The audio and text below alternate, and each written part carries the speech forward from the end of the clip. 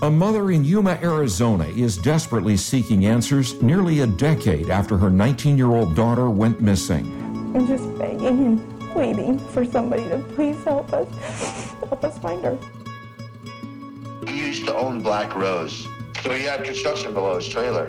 He had like a hole there. I was like, dude, that guy? No way. I knew he was weird, especially with young ladies, but I didn't know he was, But that's the thing. You never know with anybody. I'm Elle Marquis, and this is Rural Gothic, a podcast about small towns with big crimes. And right now, I'm trying to find out once and for all what happened to Emily Hieber, a 19-year-old girl who vanished from my hometown of Yuma, Arizona 10 years ago this month. Last week, we heard from my friend Charlie. This is the rest of my conversation with them. I was still a teenager when I was first hanging out with Chad. I actually met him, to be honest, in AA, and NA, I don't know, forever ago when I was 15. Tell me your story about, meeting this person and getting involved in, how you feel about their character now. Chad was also friends with another guy named Chad who was younger than him. Who's the other that's younger? His friend who's been in and out of prison, just like all of them. They've all been, in and out of the system, but not Chad.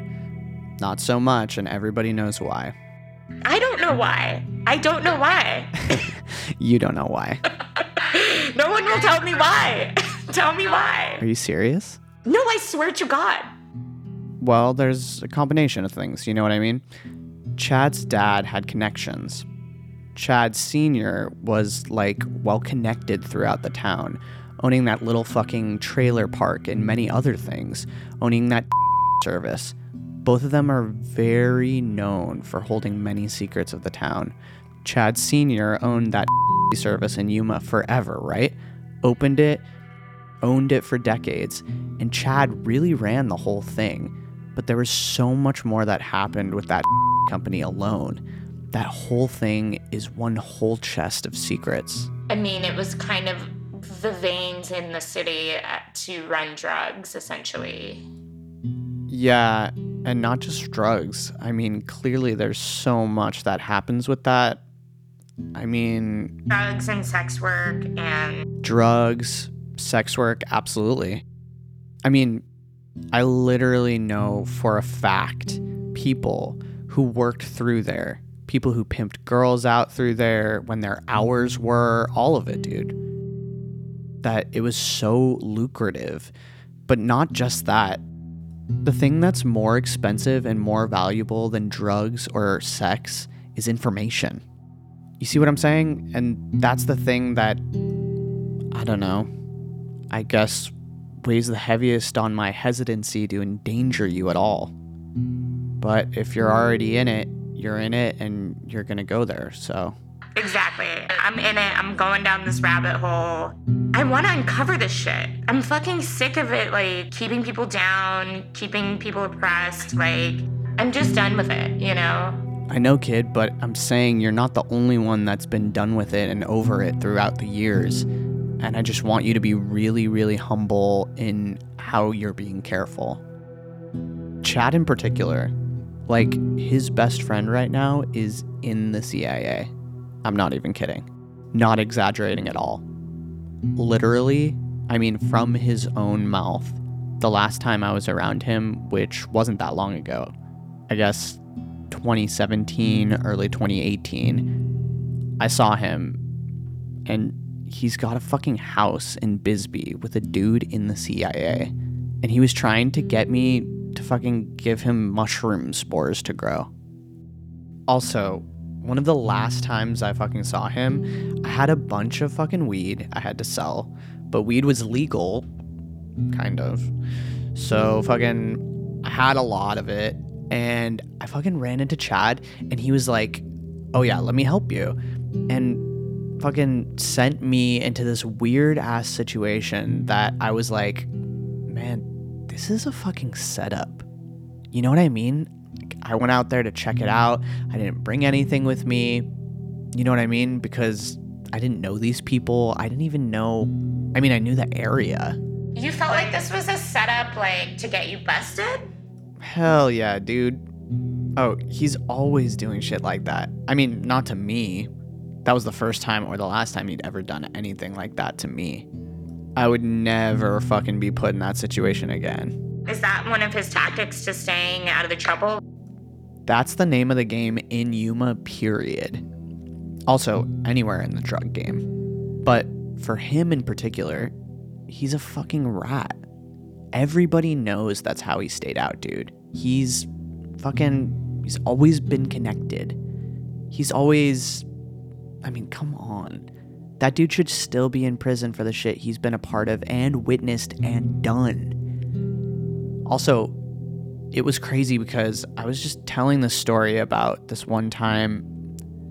I think I was still underage, maybe 16. And fucking, he was married to this chick named... Mm-hmm. She was cool. She was a friend of mine, but they had this kid, this little girl, and she was little at the time. And her fucking mom had gone to bed, kid had gone to bed, and we were linking up in this living room smoking. And I was on the phone with a friend of mine in San Diego, another teenager my age, a teenage girl, right? And my friend was wasted. She was already wasted when I was on the phone with her to begin with. And he was like, oh yeah, let's go pick her up. And like, he fucking drove me there. No shit. All the way to the fucking beach to pick up my fucking homegirl and bring her back to the park, to his place, to his fucking trailer. And he was like, oh yeah, I'll just give her a ride back in the morning. I mean, it was so fucking crazy, dude. I mean, she was cool. I have pictures of her at the fucking Black Rose with fucking everybody. There's a couple of them on Facebook. I think I might have some hard copies. Anyway, fucking A, dude. They were just always these fucking older dudes kicking it with teenage girls. I'm talking teenage, too. It's like, have you talked to a teenage girl recently? God, it's so apparent that they're babies. Yeah. I'm like, how creepy. Even the most mature. Also, Chad's actually very paranoid. He's really low-key about it, but, I mean, I'm telling you, I've been around him forever, day in and day out for chunks of time. I'm not even kidding. And just the way he talks, like, how he fucking smokes and... he uses this fucking hand to rub his beard and be all low-key and say something while covering his mouth with a cigarette. But he's like saying some shit, you know what I mean? But he's also saying about how he's paranoid about this or that person and why, you know what I mean? But not using the word paranoid necessarily. He's aware, dude. Right. That's how him and his old man stayed so slick all these years. From your experience, do you think he embellishes at all or like makes shit up? I mean, yes and no. I'd say like 80% of the time it is what it is.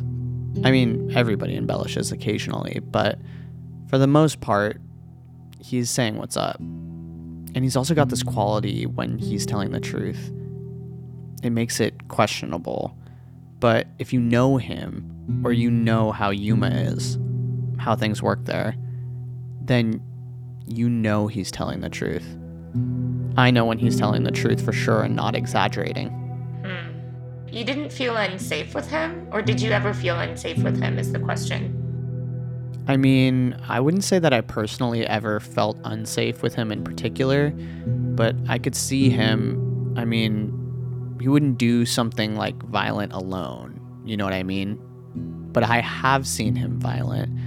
I've seen him get angry and be aggro or whatever with his ex-wife and some other girlfriends and shit. But if anything happened to that chick, if anything happened to Emily, I wouldn't say that he didn't do it absolutely 100%, but I'd say that it's really out of character for him. I would say if something happened and he was involved, he wasn't the only one involved. If anything, because of how everything is. The town, the cops, and everything. If anything, it could have been literally a cop or somebody in some sort of branch of enforcement / government / intel. You know what I mean?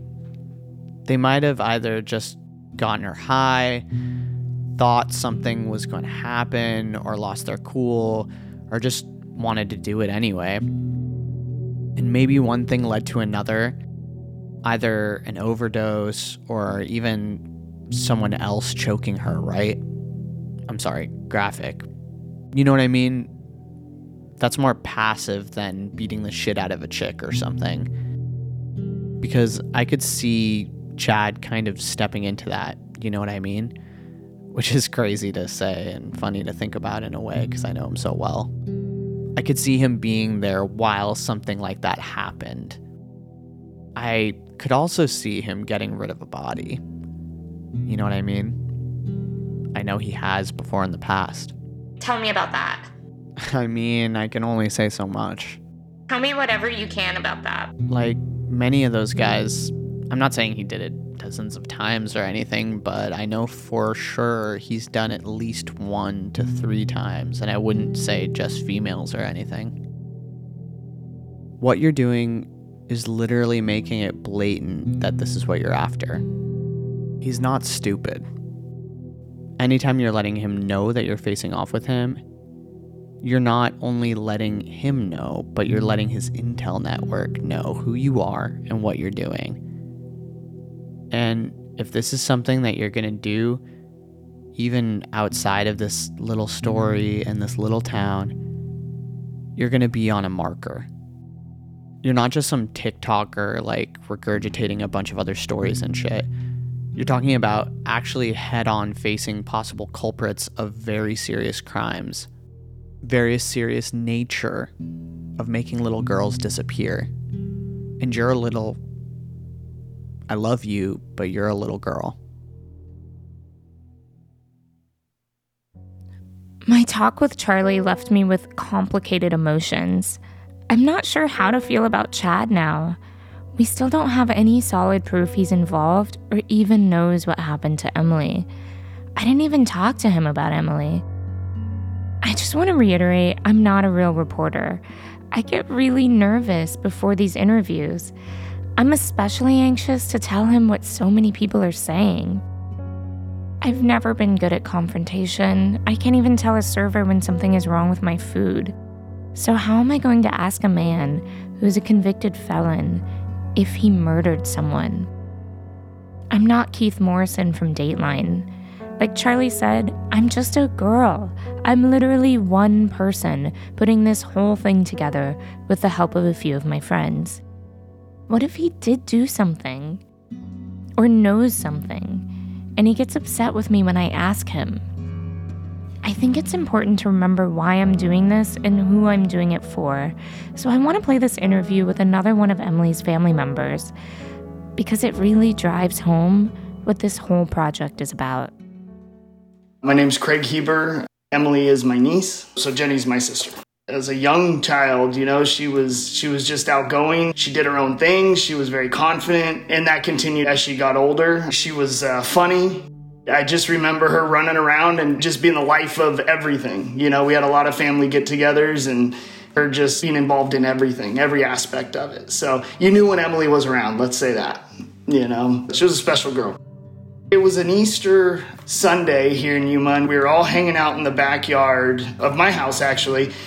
And we had an earthquake. It was a gigantic earthquake. It was a pretty intense one. And anybody in Yuma who, you know, was here at that time will remember this earthquake on Easter, especially because it was on Easter.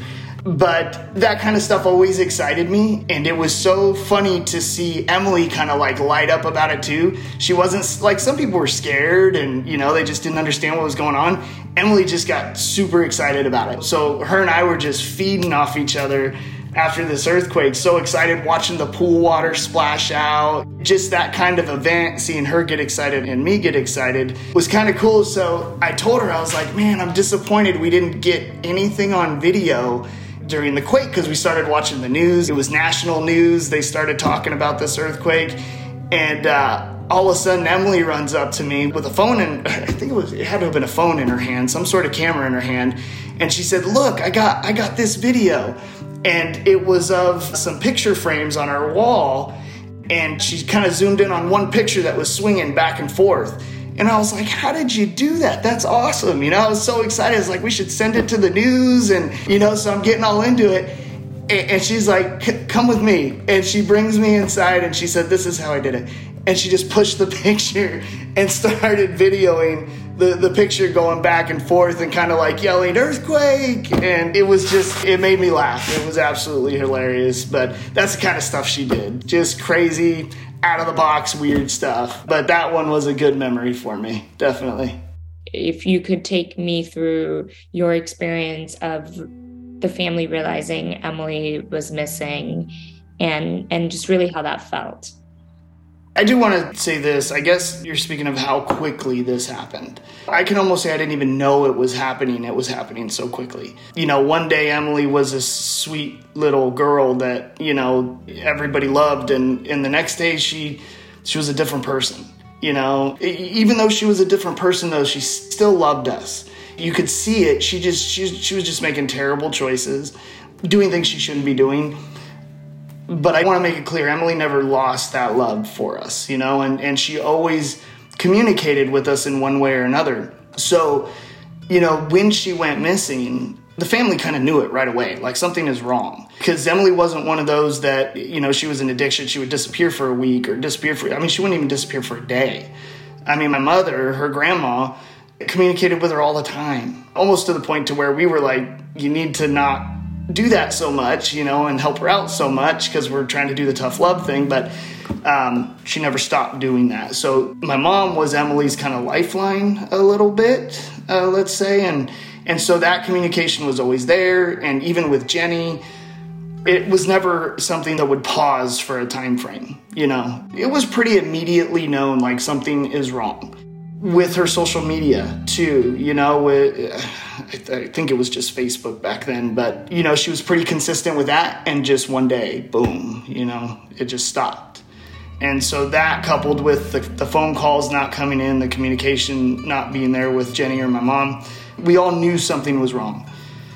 So I would say relatively quickly, we went to the police and, said, "Hey, something's going on. We haven't heard from her." And I think Jenny already spoke about this, but it was kind of like, okay, well, she's in a different world, which is a world I never knew about in Yuma. I knew that there was crime. I knew that there was, we're a border town. It just is what it is.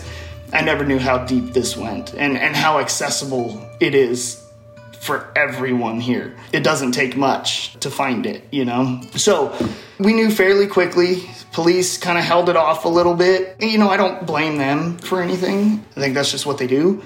But, we came to the realization pretty quick. Something was wrong. Did you think that someone had taken her at first? Or did you think maybe her phone was disconnected? Like, what was the initial thought? Like, oh, she's missing. What was the thought around that? It's hard because we've had so many rumors swirl since then, and it's hard to remember back then. It's a little difficult because now it's like, okay, was she brought to Mexico? Was she murdered? Was it trafficking? What was it? And we've heard every story. We get calls of being kidnapped and, send us money or else, that kind of thing. So it's hard to think back then, but I do remember distinctly knowing whatever it is, it's not good for her. Even though it's a larger, town, it's very small. And like you, some of the people involved or that have been involved or said to be involved, I know them. I know these people. They've been friends of mine. I grew up with them, junior high, high school, and I believe that one of them knows. And it makes me sick to know that it's somebody that I know. I really feel that. To get the stories that I'm getting and the players that it surprised me, number one, how close they were, to me and the family.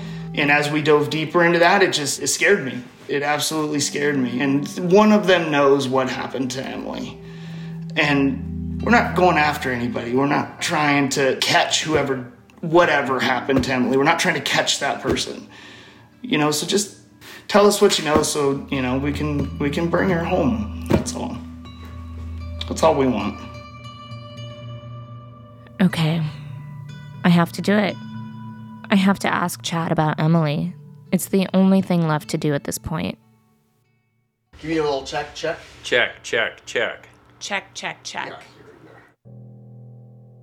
But the more I started asking around, the more people wanted to talk about Emily Hieber and her disappearance. So at this point, I'm just working my way down the 163 people on the list of people that... And I'm one of them. I spent an extra 6 months in jail. But, on the other hand, it's kind of one of the reasons I'm still clean and sober today. Oh my gosh. Can you talk a little bit about that experience and how it affected you? There was several different things at that period of time where I was using that, I was witness to the disappearance of Emily. The rest of my interview with Chad in next week's episode. Before I sign off, I just want to thank all of the new listeners who've tuned in over the last month. This project is a true DIY labor of love. I've independently produced every aspect of the show, so your engagement goes a long way. Thank you to everyone who's rated and reviewed the show or shared us on social media or even with a friend. It makes a difference. Emily is a real girl who is still missing, and her family needs answers. This whole project only works if people hear the show and start talking. If you haven't yet, a real way you can help is by sharing Rural Gothic with your friends and by rating and reviewing it. The next episode will be the last one in part 1 of Rural Gothic, What Happened to Emily Hieber. I'm going to take some time off to try to get funding and more information to finish this season, and then I'd like to start production on another story I want to tell you about a little girl from a small town. I want to thank Jenny Jimenez for trusting me with Emily's story, and to all of Emily's friends and family for their participation. A special thanks to Zach Schwartz for editing and for playing the role of Charlie in today's episode. Thank you to Manish Madahar and Izzy Fontaine for the original score, Izzy Fontaine for music directing, and to Jam Cole for production assistance. Thank you to Joshua Anzano for audio production assistance. At the top of every episode, you can hear my uncle Dave Marquis reading the news report. Sources for this episode can be found in the show notes. I'll see y'all next time on Rural Gothic.